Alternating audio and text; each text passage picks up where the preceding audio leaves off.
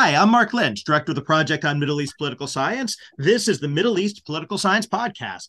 On this week's episode, I'm delighted to welcome 8 authors out of a wonderful new collection entitled The Lebanon Uprising of 2019, Voices from the Revolution. It was edited by Rima Majid and Jeffrey Karam. It has something in the ballpark of 30 contributors. We have 8 of them with us today. And I'm just delighted to be able to have an hour-long conversation about the Lebanese uprising of 2019 and what followed. Why don't I turn it over to start to the 2 editors? We'll hear first, I think, from Rima Majid, and then we'll talk to Jeffrey Karam about how this project came together and what we should know about it. Great. Thank you so much, Mark, for inviting us. It's really a pleasure to be discussing this book with you and to have some of the contributors. We're a very big group, and this is, as you said, a huge collection of articles. So it's hard to get everyone, but we'll try to represent what this book is about. So this book started really in early 2020 when the pandemic started and when we found ourselves quickly moved out of the streets to and confined to our homes. And there was a feeling amongst many of us that we wanted to wrap our heads around the huge events that were happening, and events that are, I must say, I don't like the word exceptional, especially when talking about Lebanon, but I think there was something exceptional about that moment, and that is the temporality of the shift from the heydays of an uprising to a very fast and stark crisis that took many phases. I mean, starting with, of course, an economic collapse that was deepened through the pandemic, and then, unfortunately, the August 4 port explosion. So it started as a conversation between me and Jeff about, curating something, and we wanted it to be a collective effort rather than just us writing from an academic position. And we tried as much as possible to bring different voices in this book. Of course, we don't claim that we're representing every voice that was in the uprising, but at least, so we tried to include different topics to think about the uprising from different perspectives: the social, the political, the economic, the environmental, as you see throughout the book.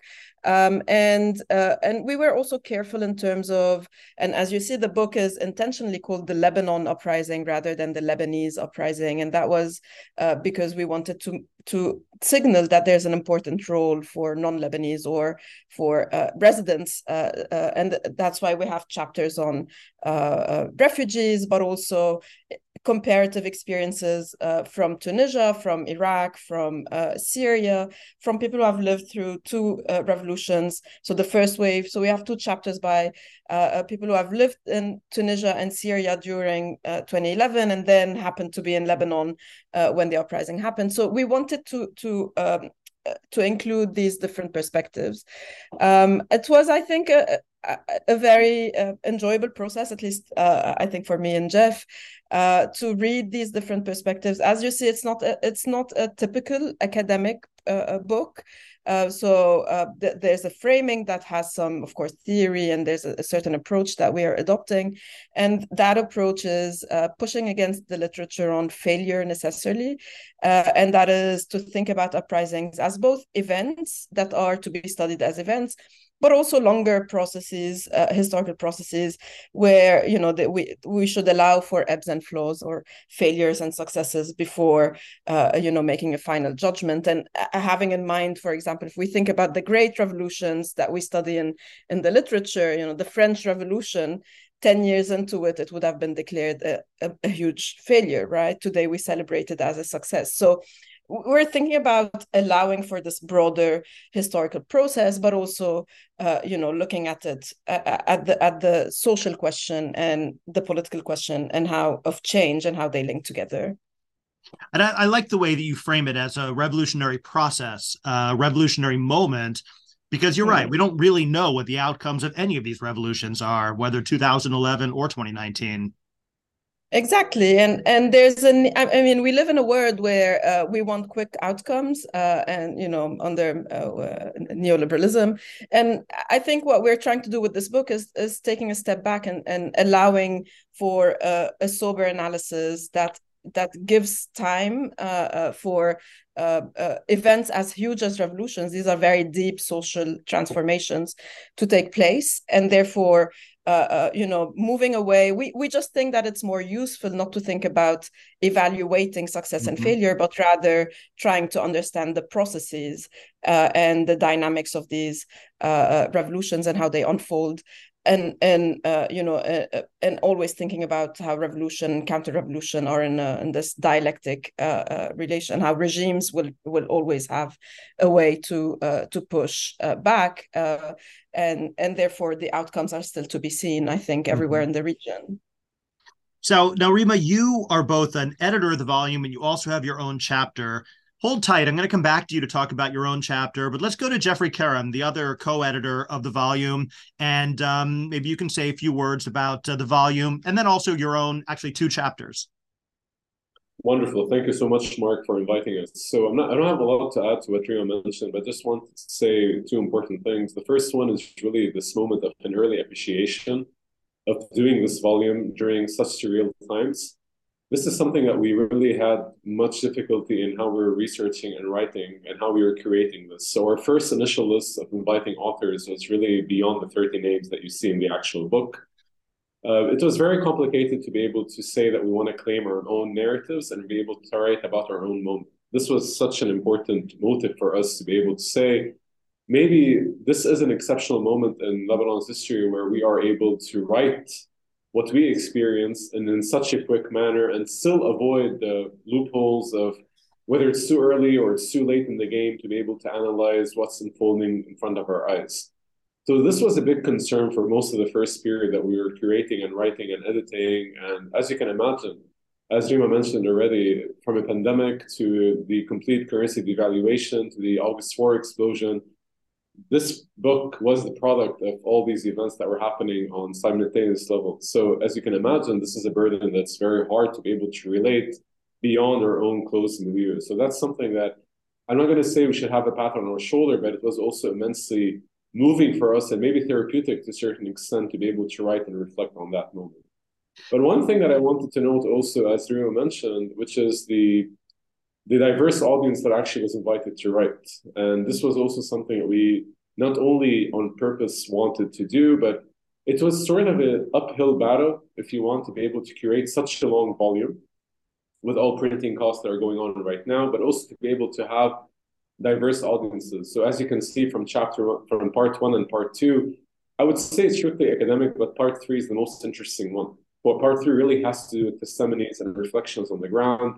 These are shorter pieces, but they have to do more with the bottoms-up approach that we wanted to advocate from the very beginning of this project. And this is something that I think is one of the strongest values or merits of the book, is that much of the editing process that Reema and I went through was not an editing about changing structure or making sure it's more academic as much as it was a way praising our colleagues, our friends, our peers on what they're writing and how they're doing things in these surreal times. So beyond complicating the binary of success and failure, beyond talking about very new primary documents, stuff that we circulated, stuff that we wrote, many editorial pieces that were covered, some of them are covered.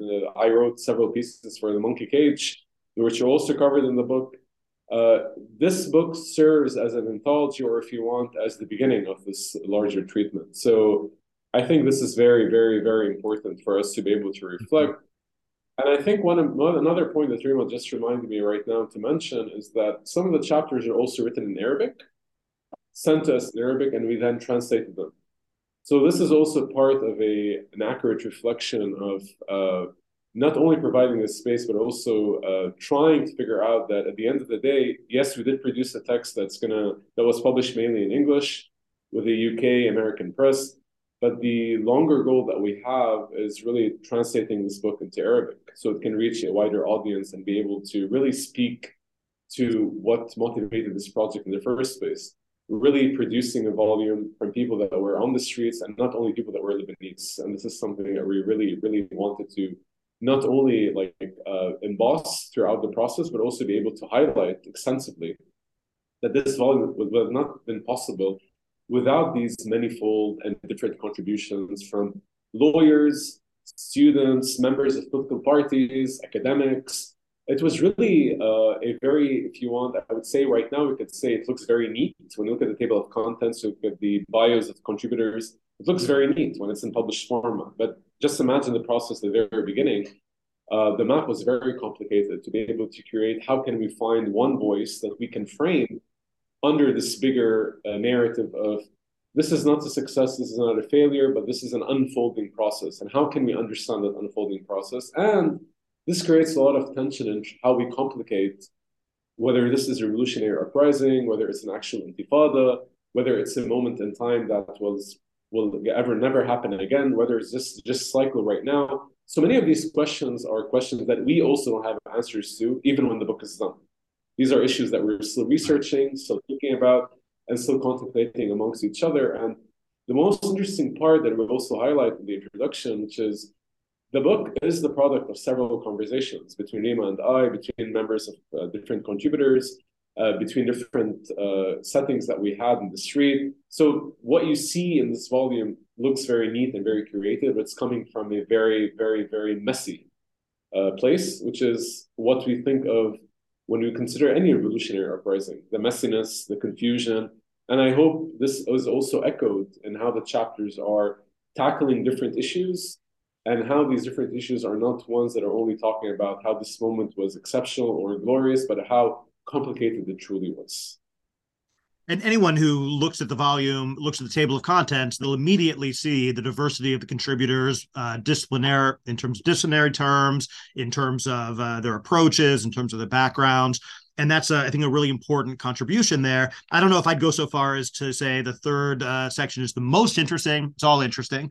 But it really is something that you wouldn't necessarily see in a traditional academic volume. And I think that's a real, it's almost a primary source for many people who are trying to understand what happened in the uprising. Why don't we turn to some of the contributors to the volume? We'll come back to you two, Rima and Jeffrey, kind of towards the end, and you can talk about your own chapters. But why don't we start hearing from some of the contributors? And I think the first one is Sana Tonori, a historian, author of one of the first chapters in the volume. Why don't you tell us a little bit about your contribution? Yes, thank you, Mark.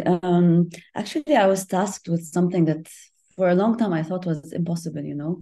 The idea was that I was to give the historical context of how do we get to the revolution, but also how do we get to the crisis that is simultaneously happening with the revolution, so the economic and political crisis.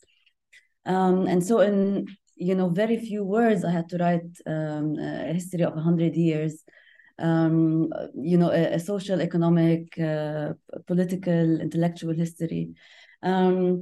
So what I decided to do is to use something that was actually very prevalent during the revolution, which is the use of space. And so for me, there was a moment when we were in the streets, which is when we started entering different spaces, public, but also, as I mentioned in the chapter, some private spaces that we wish to claim for ourselves. And one of those very special moments was when I entered the Grand Theater that is in downtown Beirut, right off Martyrs Square.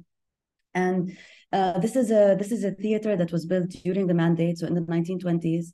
It was built by foreign investment, and it was built, as I argue in the chapter, for and by developing bourgeoisie in Lebanon, or what I call the oligarchy that ruled Lebanon at the time, that was being supported and supportive of the French Mandate, which creates Lebanon in 1920.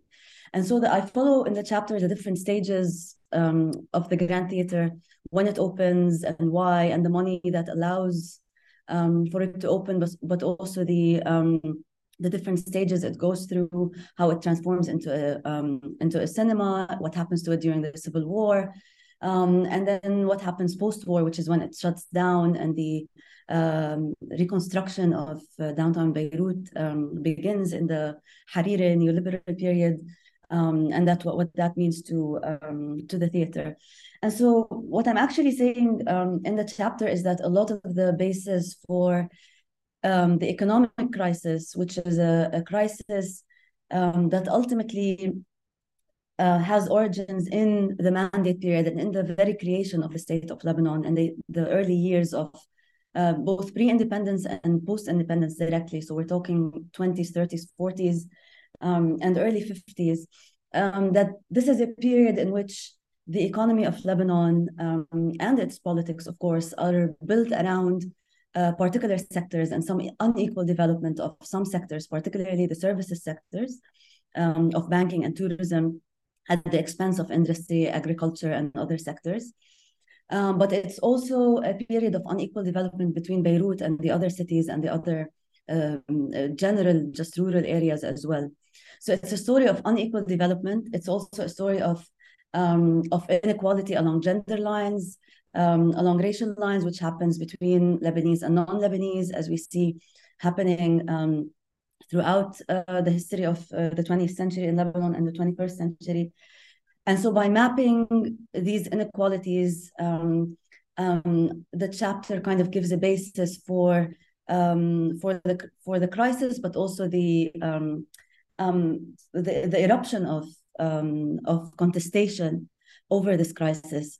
Because also what the chapter does is to map alongside this unequal development, alongside the origins of this economic system that develops in Lebanon throughout the 20th century, is a history of contestation against the state that also existed. And so I end the chapter by basically saying that the revolution itself, by entering a space like the Grand Theater, which is a private space, first needs to reckon with private ownership and this whole structure of the economy that the Lebanese state was built upon, but it also needs to reckon with a past in which, one, there is a long history of contestation against the state, but also a past in which there is very much unequal development that we need to be able to talk about and be able to to describe, and so that we can actually move beyond and against.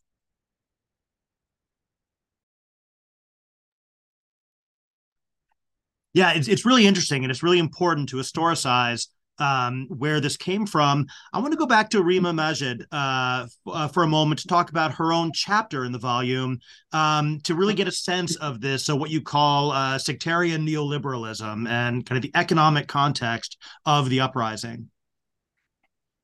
Yes, so what I did in this chapter is I tried to, so what was really striking from the very first day of the uprising, and then got me thinking about even the first wave, is that from 2011, people have always been saying bread and freedom and social justice. In Lebanon, people were denouncing equally both the sectarian system, but also the economic system, whether they would call it neoliberal or not. But people were talking about economic concerns. And probably the Lebanese uprising is peculiar in the sense that it's probably the only one that started in the context of a financial collapse.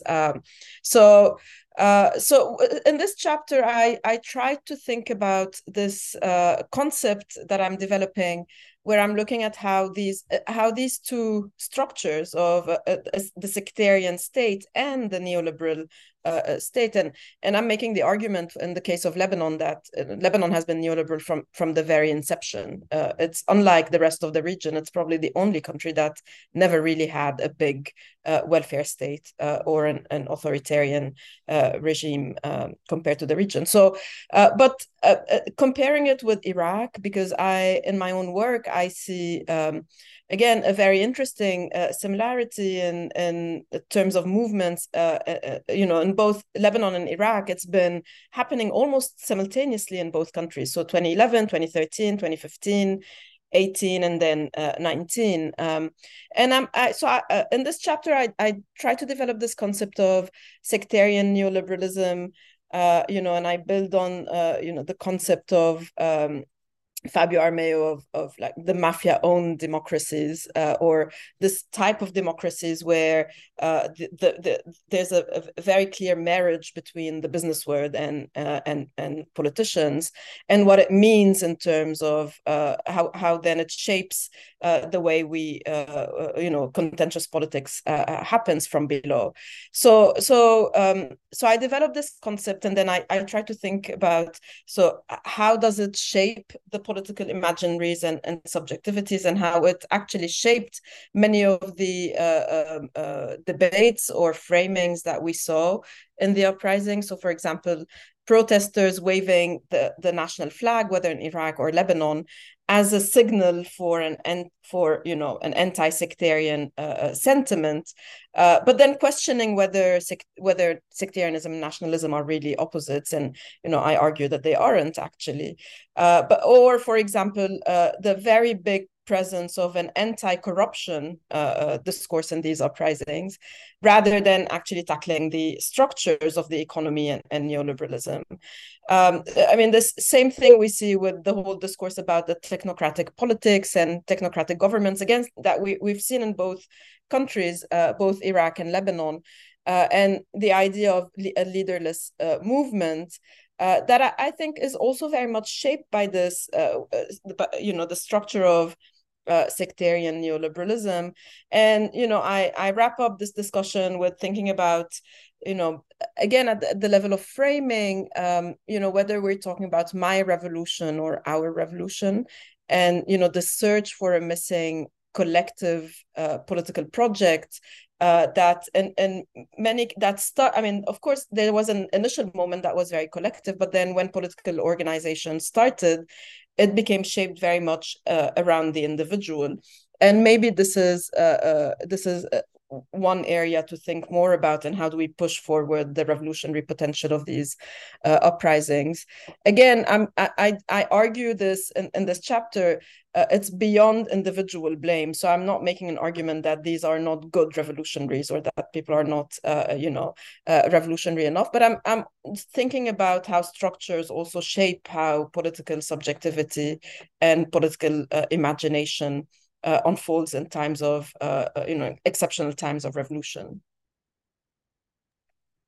Great. So one of the things which is really striking about the Lebanese uprising of 2019, and this really comes through really clearly in the book, is both the geographic scope of it, and also kind of the social and class scope of it, in terms of the who's participating, the issues that are raised, and everything else. Why don't we turn to some of the other authors now, and we'll start with Grace Hallam, a doctoral researcher in development disability studies. Tell us a little bit about your chapter. Yes, thank you, Mark. Well, actually, that is it. So through my chapter, I tried to look at the intersectionality between civil rights and disability rights. And my hypothesis is that the civil rights movement, if there is such a movement in Lebanon, can learn a lot from the disability rights movement. And so I tried to look at how the disability rights movement navigated pushing, the rights of people with disability in Lebanon before, during, and after the Lebanon uprising. And just the first, as a disclaimer, so this was part of my doctoral research, where I interviewed 7 disability activists and self-advocates, but also in terms of positionality, it was activist ethnography. So I do consider myself as part of the disability rights movement as an activist academic, although I am part of I am a steering committee member of something called the Disability Hub, and I'm also a mother of a child with a disability. And so although I am kind of relatively the new kid on the block, I do consider myself as part of that movement as well. And so that also influenced how I looked at the data and how I analyzed the data. And why I say that we can learn a lot from the disability rights movement in Lebanon. I think it is the underdog, and I do describe it as being a resilient movement across all of the different crises in Lebanon. And even if, let's say, this non-sectarian movement is, wouldn't say relatively new, but it was quite timid after the Civil War, the disability rights movement was actually born out of this non-sectarian, in reaction to the sectarian political militias that were very much prominent during the war. And the first protest that was part of this movement, that was parallel to the birth of this movement, was an anti-war protest. So it was not a protest to protest and to promote for the rights of people with disabilities. It was actually against the war. And, and you had a massive amount of people with disabilities just protesting in 1987. So that was right before the end of the Civil War. And they were quite a vivid reminder of why war was actually not a good thing. And so they dissociated themselves from the militia, who were establishing their own care institutions for people who got injured or disabled from the war. And they said, these organizations do not represent us, and we are a movement in itself. And that's where the birth of the movement actually started. And they said, they said, we are no longer people to be taken care of. We are a force to be reckoned with. And this is kind of what what I try to explore throughout the chapter, is this, people with disabilities as a collective political group. And so, fast forward a bit of theory, a bit of history, and how their actual, what I described as eruptions, disruptions, and, this massive activism, which led to the only law in Lebanon into the year 2000 related to the rights of people with disabilities. And that was quite a big success in terms of the disability rights movement. But obviously, just like many laws in Lebanon, it was not properly implemented. And up until this day, we are governed by a disableist state, which discriminates against people with disabilities, either actively or passively, just by being inactive in terms of implementing and protecting the rights of people with disabilities. So fast forward a bit further, and then so what happened during the Lebanon uprising? So I present this, and from the interviews with the activists, it was both opportunities and lost opportunities. So the opportunities were actually, and this is what we have observed, it was a chance to first raise awareness on the rights of people with disabilities within the civil society organizations that were partaking in the protest and in the Lebanon uprising.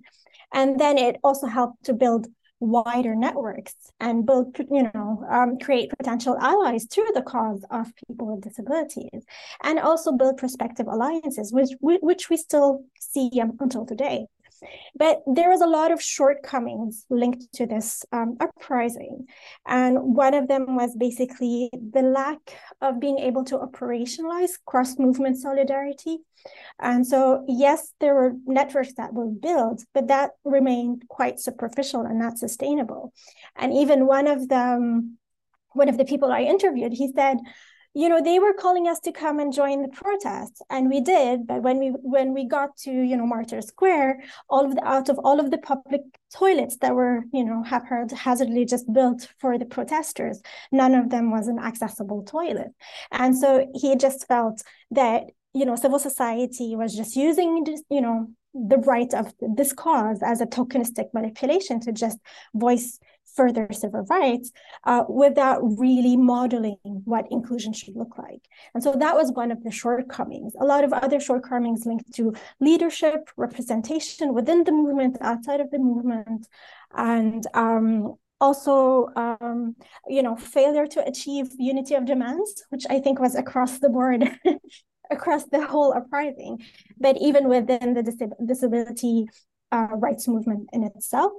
And also a lot of clashing identities and clashing demands between the organizations of people with disabilities, the militia, or I would say the sectarian political care institutions, who also are service providers for people with disabilities, and other charitable organizations who kind of go against the idea of inclusion and promote institutionalization. And they were all part of this protest, coincidentally and ironically. So clashing identities, clashing demands.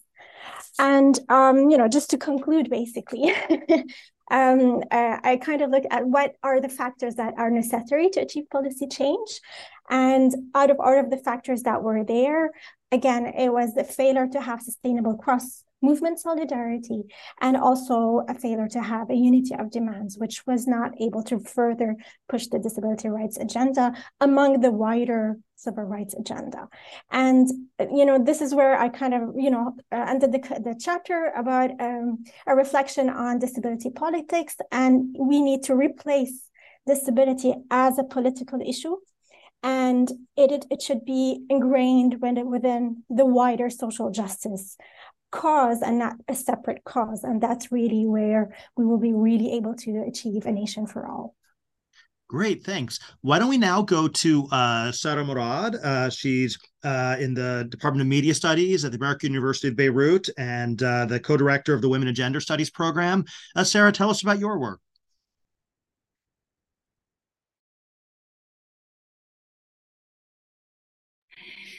Thanks, Mark, for hosting us. So I'm not going to go into details about the chapter. The chapter is titled Appearing as Women, but I wanted to really unpack this notion of appearance, both because there was a visual fascination with images of women and with women's bodies in public spaces and women's participation in the protest that you could see in the media, that we could feel when we were observing what was happening, that people were commenting on.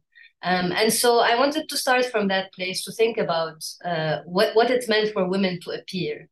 And I used Hannah Arendt's conceptualization of the public or the public sphere as a space of appearance, as a space where individuals' words, individuals perform their words and deeds to be witnessed by others. And I wanted to say how the uprising is both a space of appearance with specificities to it, but also a particular moment of appearance, because really all, the social attention is really all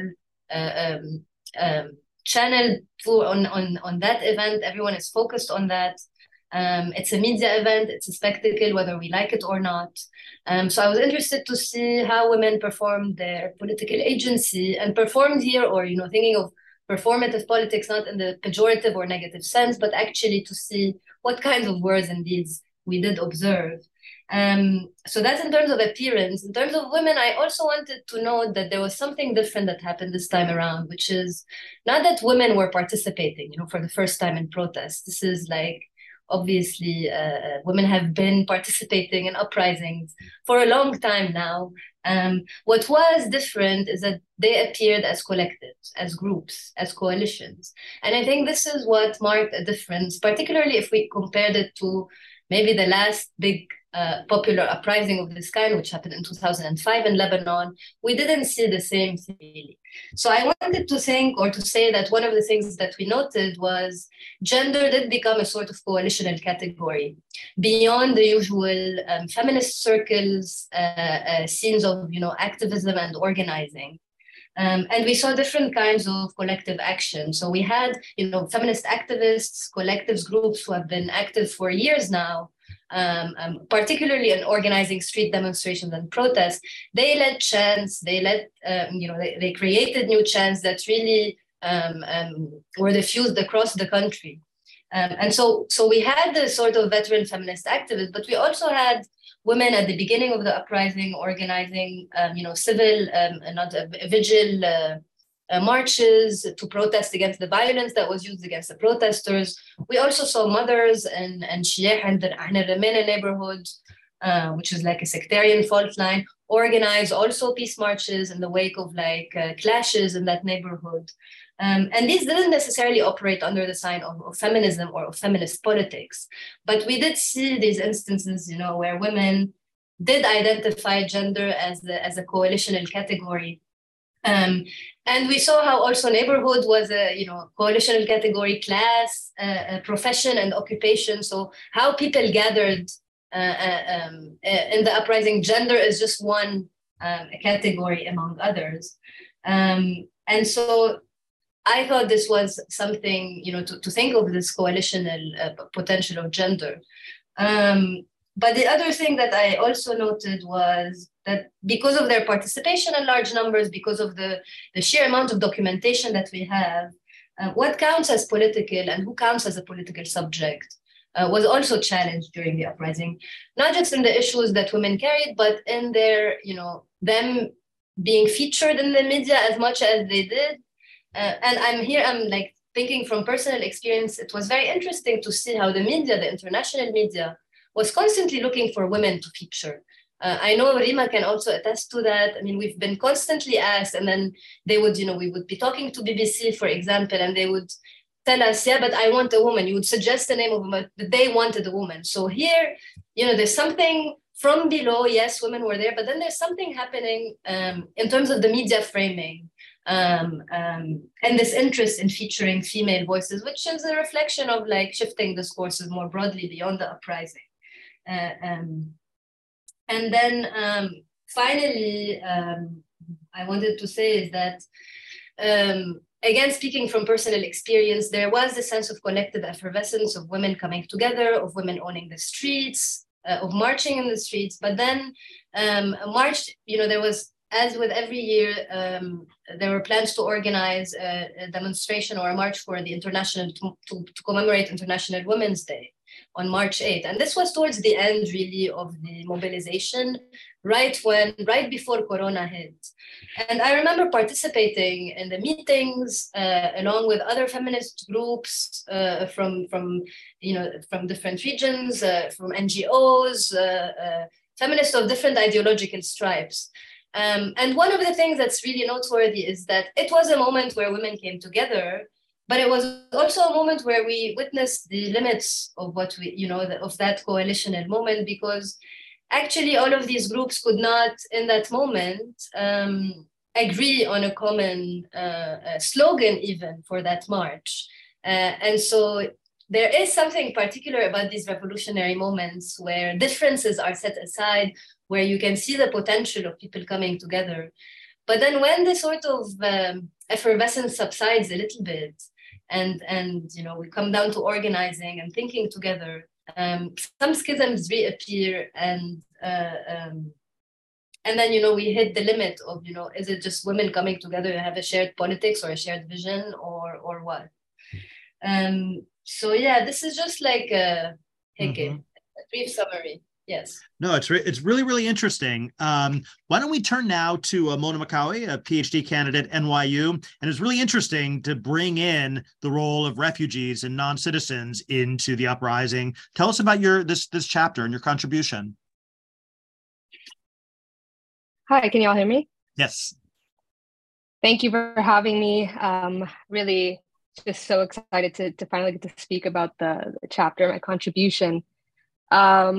I think, to keep it short, when the uprising began, I noticed, like many others, that there was a lot of rhetoric, a lot of the demands, a lot of the outrage expressed by Lebanese protesters was echoing, a lot of what had come up in the camp revolts about 3 to 4 months earlier. The camp revolts were like a popular uprising across all the Palestinian refugee camps in Lebanon in the summer of 2019, largely organized around the right to work after the then Minister of Labor ruled or implemented a notice to crack down on foreign workers, essentially. So, but then, after reading analyses and op-eds and articles that emerged in the wake of the first wave of the uprisings, I noticed there was a glaring absence of migrants and refugees, despite the fact that they were obviously involved.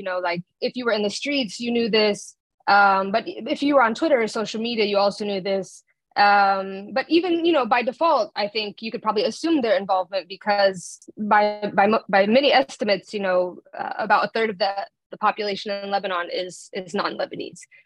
So, there were clearly spaces in this narrative about the uprising that need to be colored in with the wide-ranging actions and experiences that non-Lebanese had concerning the uprising. So, for instance, leading up to the uprising, politicians kind of tried to shift focus away from the government's inability to tackle, the economic crisis by deporting Syrian migrants and refugees, and then later, cracking down on non-Lebanese workers, which ultimately sparked the camp revolts.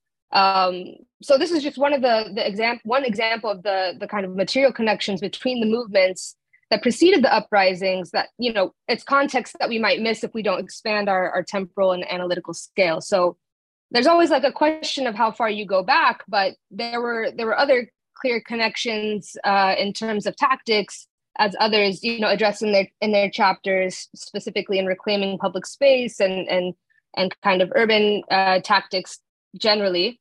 And then, like, you know, as others have pointed out, rallying cries centered around cross-class or cross-community mobilization and coalition building. So, you know, part of what the chapter tries to address is the fact that, you know, refugees and migrants and domestic migrant workers, whether from Palestine or Africa or Southeast Asia, you know, they've long been most affected by the issues that the uprising spoke to, you know, whether it's neoliberalism or corruption or government negligence or clientelistic sectarian channels, what have you.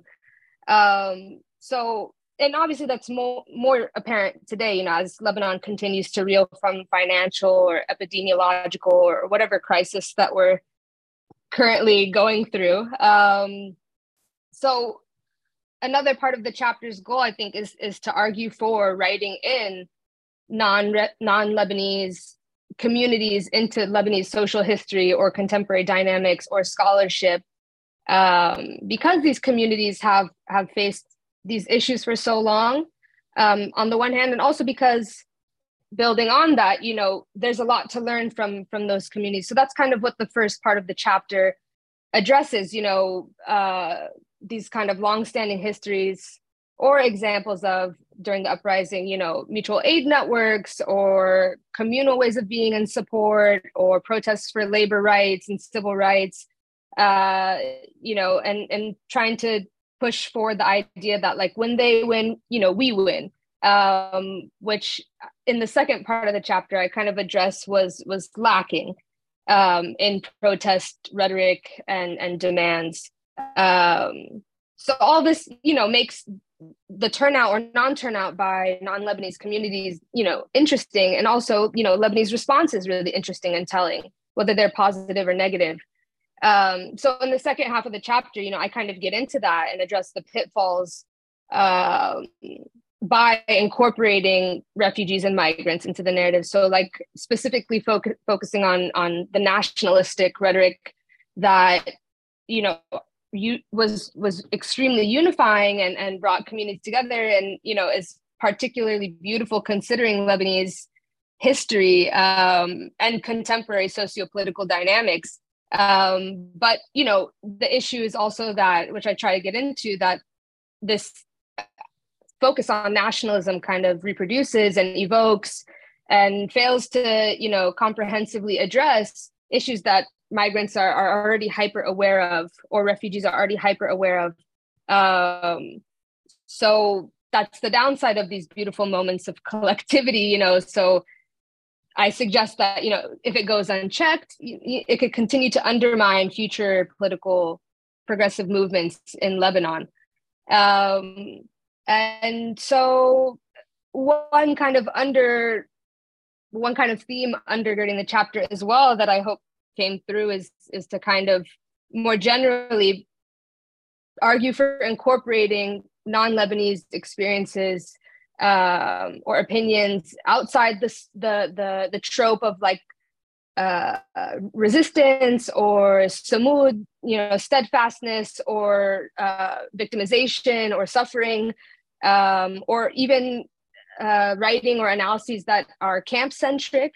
So kind of trying to point out that there's a whole spectrum of lived experience outside of those things that is not just positive and not just negative.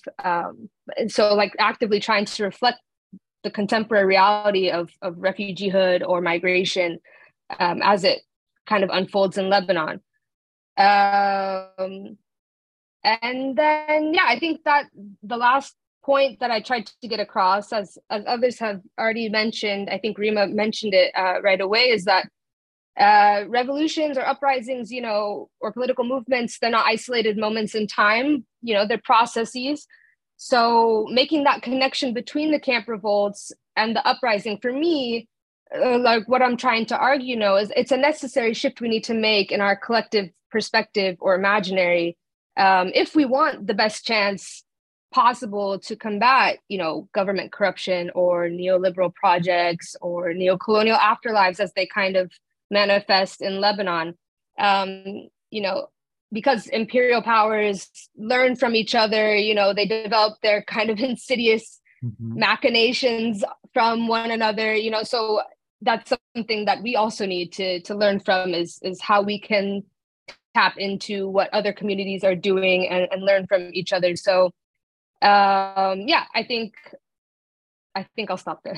That's great. And we're going to come back to that theme in a moment when we talk to Jeffrey. But before we get there, let's go to Roland Riachi from the American University of Beirut, and adding in another layer beyond the economic drivers, sectarian drivers, beyond the specific classes and gender and social coalitions. This focus on the environmental drivers of the uprising. Roland? Yeah, thank you, Mark. Thank you for the invitation. The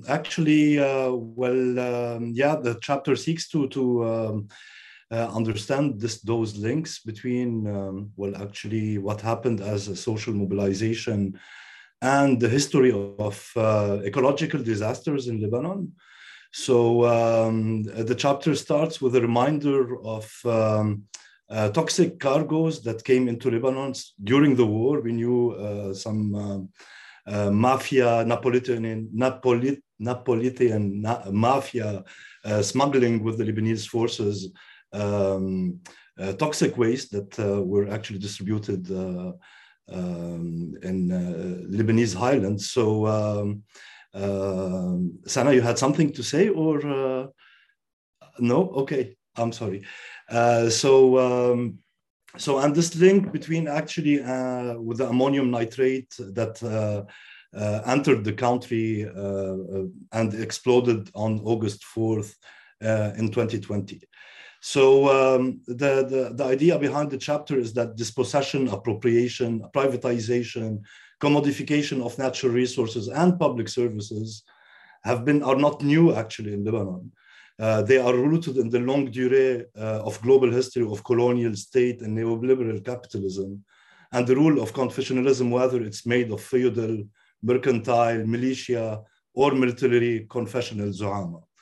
So it's actually a very proper terrain of study, let's say, Lebanon, because it was built, as Sana was talking, in 1920 after massive famine in Lebanon between 1915 and 1918 that actually killed almost one-third of the population.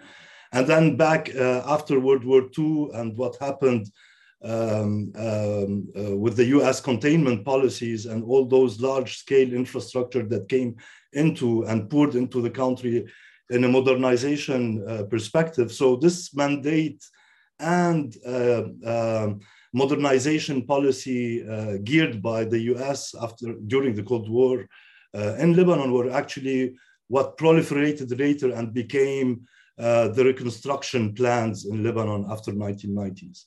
So there's a long history, as I was saying, between those massive large-scale infrastructures, this exhaustion of nature, those projects, and with what we're witnessing today. So something like let's say an important maybe is that something to point on is that disasters are not single events occurring in an ahistorical and apolitical vacuum. They unfold structural, social, unequal vulnerabilities. Whether it was during the trash crisis in 2015, where, as you were saying, Mark, there's a local context also for the mobilization. We remember well the government trying to send to Akkar and then trying to send garbage to Bekaa and create a new dump fields, and they were refused. And so this escalated and became later the You Stink movement and garbage piled on streets. And we know what happened. And the idea behind was to privatize actually the sector after a fiasco of privatization with Supreme. And they kept on getting back to the table that we want to privatize. So the chapter was divided into three sections. The first one was land and garbage capitalism.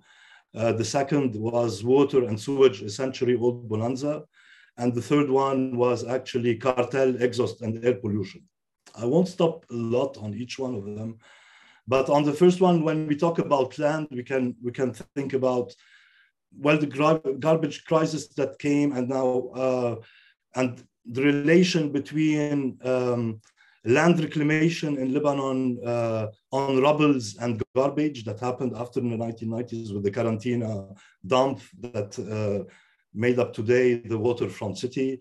And what's happening today since the 2015 crisis is the same idea on Jal Adib. We are gaining on the seafront land. So who would say land would also talk about agriculture? 1% of landowners in Lebanon own 25% of the agricultural surface lands in Lebanon, compared to 50% of the bottom poorest farmers owning only 10%. So this is actually a very good imprint of the historical Zu'ama that is rooted in Lebanese politics over almost 2 centuries now. Not to talk about public domain or public property that is even close to null in Lebanon.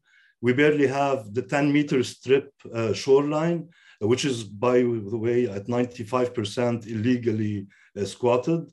Actually, what also remains is the useless train line, which is actually, I don't know if you know, but it is forecasted to become the pipeline that is linking offshore to onshore gas exploration. So there will be a pipeline running into this previous train line.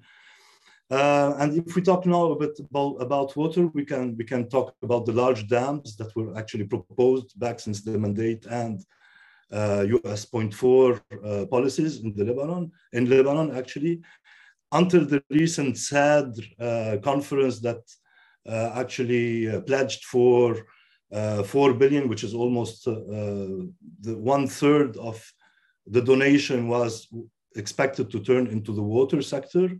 So it is actually what I want to remind also is that the chapter goes a bit beyond tries to go beyond the corruption discourse, the local corruption discourse, to remind that it's actually a more development complex that is behind, with international donors behind. It's not only about local actors.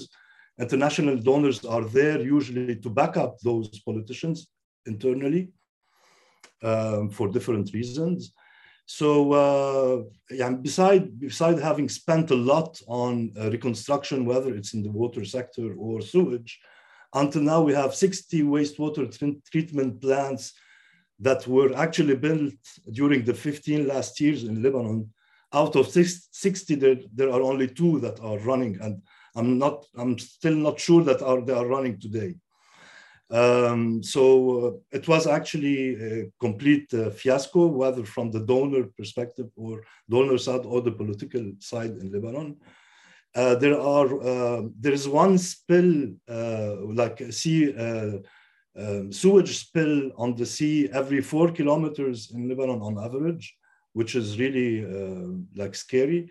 Not to talk about all the tide aid that comes bringing like the donors' money with the expertise and businesses and engineering companies coming ahead, all this tide aid relation that is worldwide noticed also.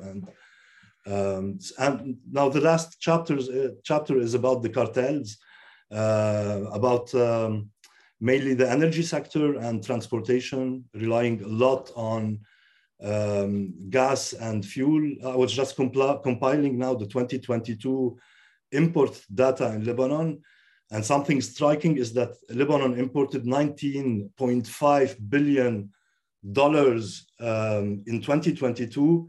6 billion out of them is for diesel mainly, in order to run the private generators. So those numbers are really extremely scary, because we barely have 10 billion of reserves, and we are consuming and importing for 20 billion as if nothing is happening. So behind this, there is of course the car importers cartel. Car imports actually hiked last year for the first time since the crisis. We do have the fuel cartels, you have the generators mafia, all of those also like in this sector cherry picking profits. So and all of now the concentration going whether officially is to the gas exploration sector, but what to wait out of like the outcomes differently what we could expect like from any windfalls coming to those politicians. So actually, happily, luckily, nothing was discovered yet. So I conclude something, and maybe like just to link to others' interventions, I really evoked at the end Polanyi's pendulum at the end of this chapter, just like evoking Polanyi's pendulum. The future challenge of the movement is to confront the statist donor's hegemony that has deployed its material, coercive, and discursive apparatus to adjust the pendulum to private capital interests and in Lebanon, and a failure largely due to the co-optation of public debate and the public sphere, mainly by the politicians and also by co-opted civil society figures in the country, that some are already deputies that come out from this revolution. So there's a huge co-optation out there that if we want to think about the future of any movement in Lebanon, I think we should take really good consideration of those points. Thank you. Thanks. And that's a great transition to Lama Karimeh, a doctoral candidate at Oxford, and who's written a chapter about the role of the public prosecutor and how the law struck back against the protest movement. Lama, tell us a little bit about this. Yeah, first, thank you, Mark, for having us. So my chapter looks at the role of and value of legal tactics in the uprising. I argue that a law was both at the service of the uprising, at the service of control and resistance.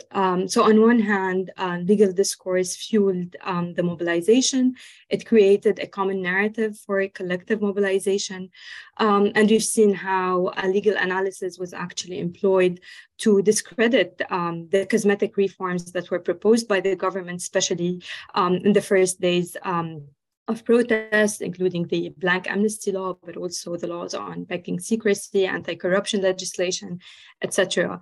And I show that legal mobilization facilitated the deconstruction of the regime's rhetoric, but it also provided a space to mainstream legal expertise and to remove it from the grip of experts. I've been working in NGOs in Lebanon for over 10 years, and I remember how difficult it is to attract public support to legal issues. So law is often treated as something very technical that is separated from the social, that is separated from politics. And we've seen how this has changed during the uprising. So for example, it was very usual to see tens of people gathered in Azarieh Square under a tent discussing a certain legal provision ranging from anti-corruption, judicial independence, but also less popular issues, I would say, women's rights, personal status law, etc. And the uprising also provided the uprising also provided a certain reliance on legal discourse to set the agenda for protesters. So we've seen how the draft bill, for example, on the independence of the judiciary, which was presented to the parliament in 2018 and attracted very little attention then, quickly became on the top demands of protesters. And this appeal to law was also translated in an unprecedented mobilization of lawyers and legal professionals, including judges. again, these professions have been usually self-restraining from public issues in Lebanon, and suddenly with the uprising, we've seen them leave their ivory tower, leave their offices, and join protesters on the street. But we've also seen how there was a proliferation of legal counseling groups. I've personally been added to more than 10 WhatsApp groups within a week, defending all types of causes, starting from protesters, but also juveniles, public spaces, women's rights. So there was this appeal to law, that there was this excitement by legal professionals. And this also created a certain tension between legal professionals who have been traditionally associated with the regime or aligned with the regime and their own institutions. So we've seen how they've become more vocal against the regime. But this same law and this same in this same context, law was also used and employed by the regime. It not only allowed the regime to crack down on dissent through detention and mass arrests, but it also provided a basis for the regime's narrative in creating a certain binary, in constructing a binary of the good protester, the civilized and peaceful protester, versus the violent insurgents, if I can say.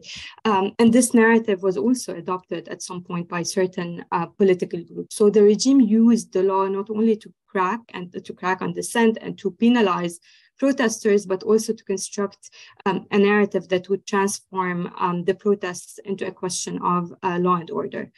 And the chapter also highlights how lawyers responded to the regime's attempt to deploy law. I look at the work of the Lawyers Committee for the Defense of Protesters, which is a volunteer pro bono lawyers committee that was established in 2015 with the Youth Think movement, and also worked during the October uprising. And I analyze how their work, their lawyering strategies evolved with time.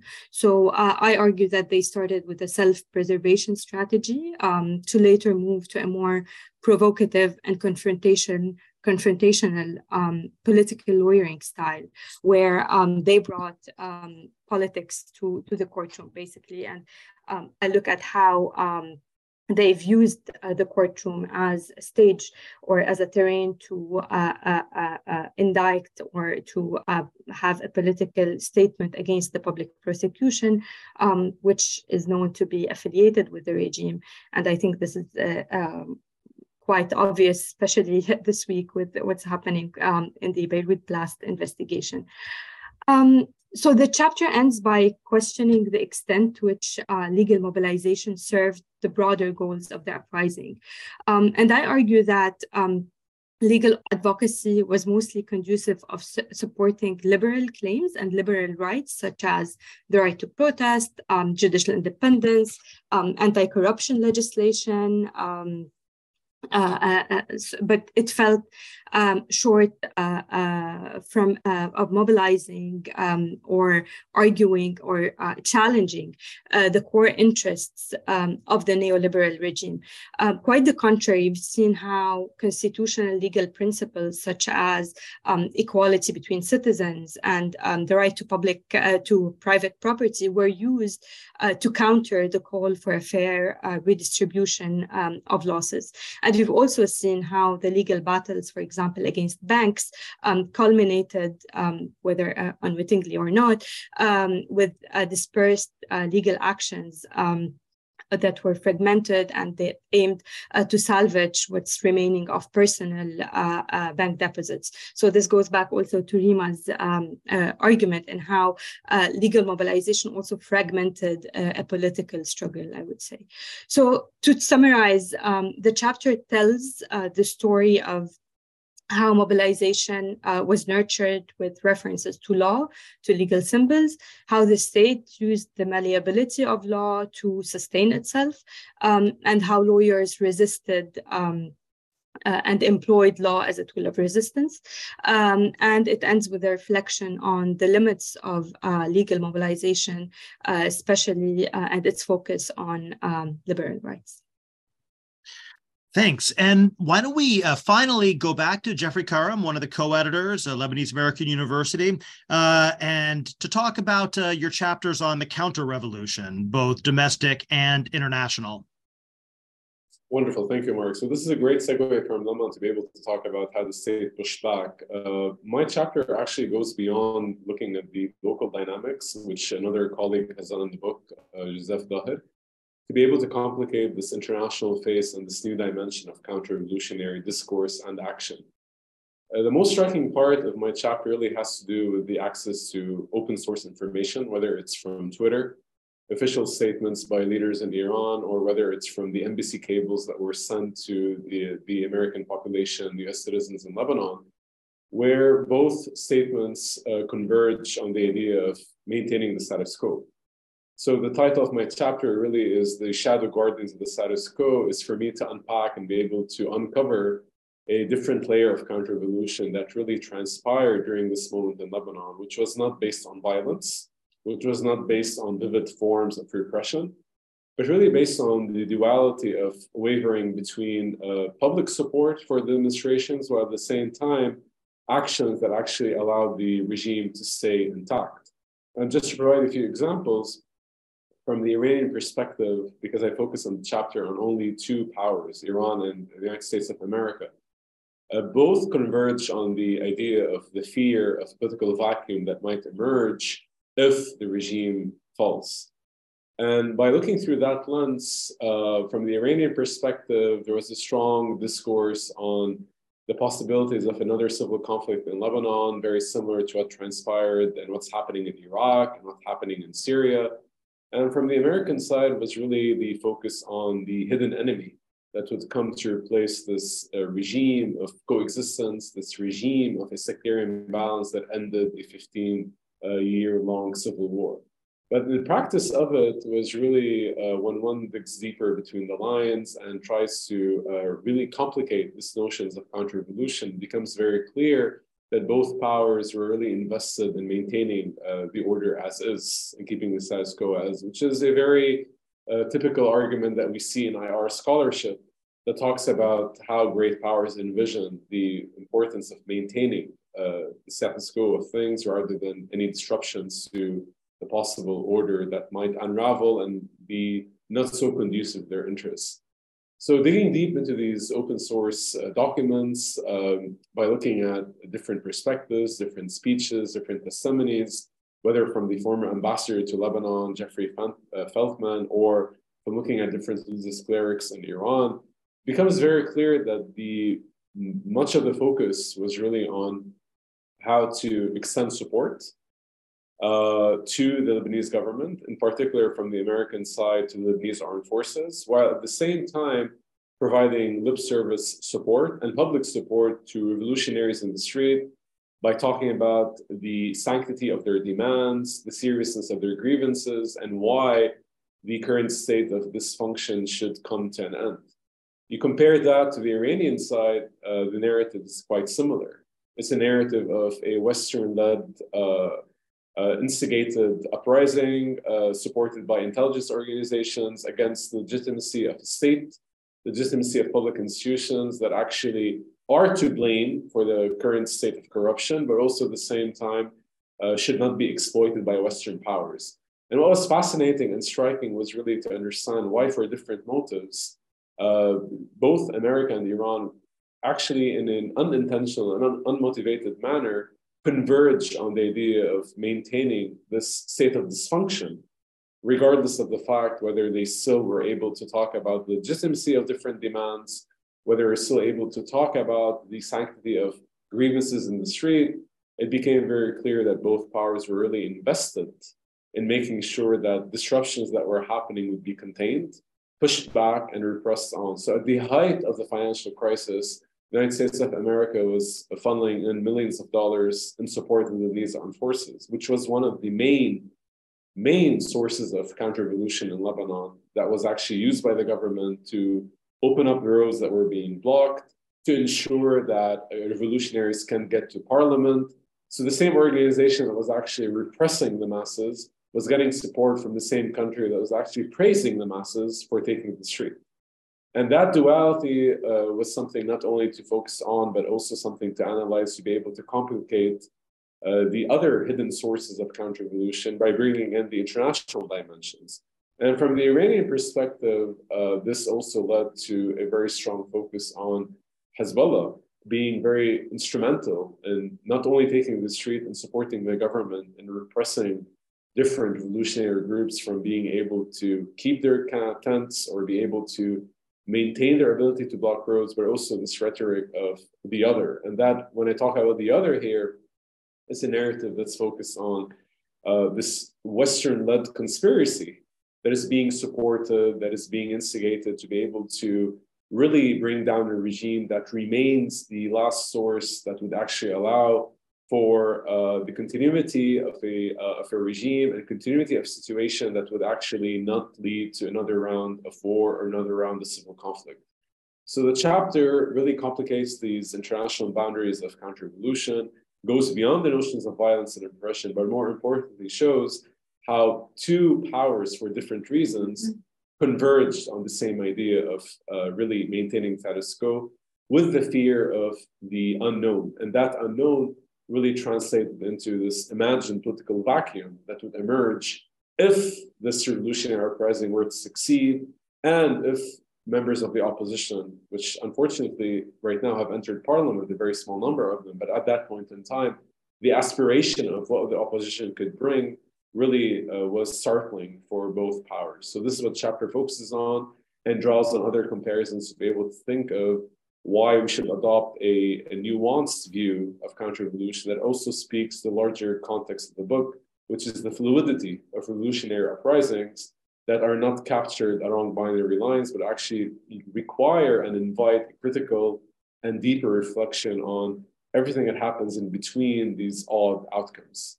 So that's what the chapter does, and how that really brings us back into first full circle with our other contributions and how we frame as co-editors this volume and what it speaks to and what it's trying to engage with in terms of different disciplines and different scholarly contributions.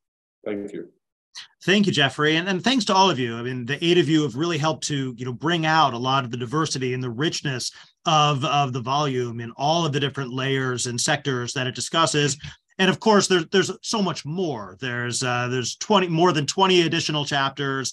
It covers everything from protest dynamics to the labor movement, to the media, the emergence of alternative media, the particular moments of debate. There's so much that goes in to this volume on the Lebanese uprising of 2019. Thank you all for producing it and for talking with us today. And I hope that everyone will go and check it out and see everything that the volume has to offer. So thanks for joining us. Thank you, Mark.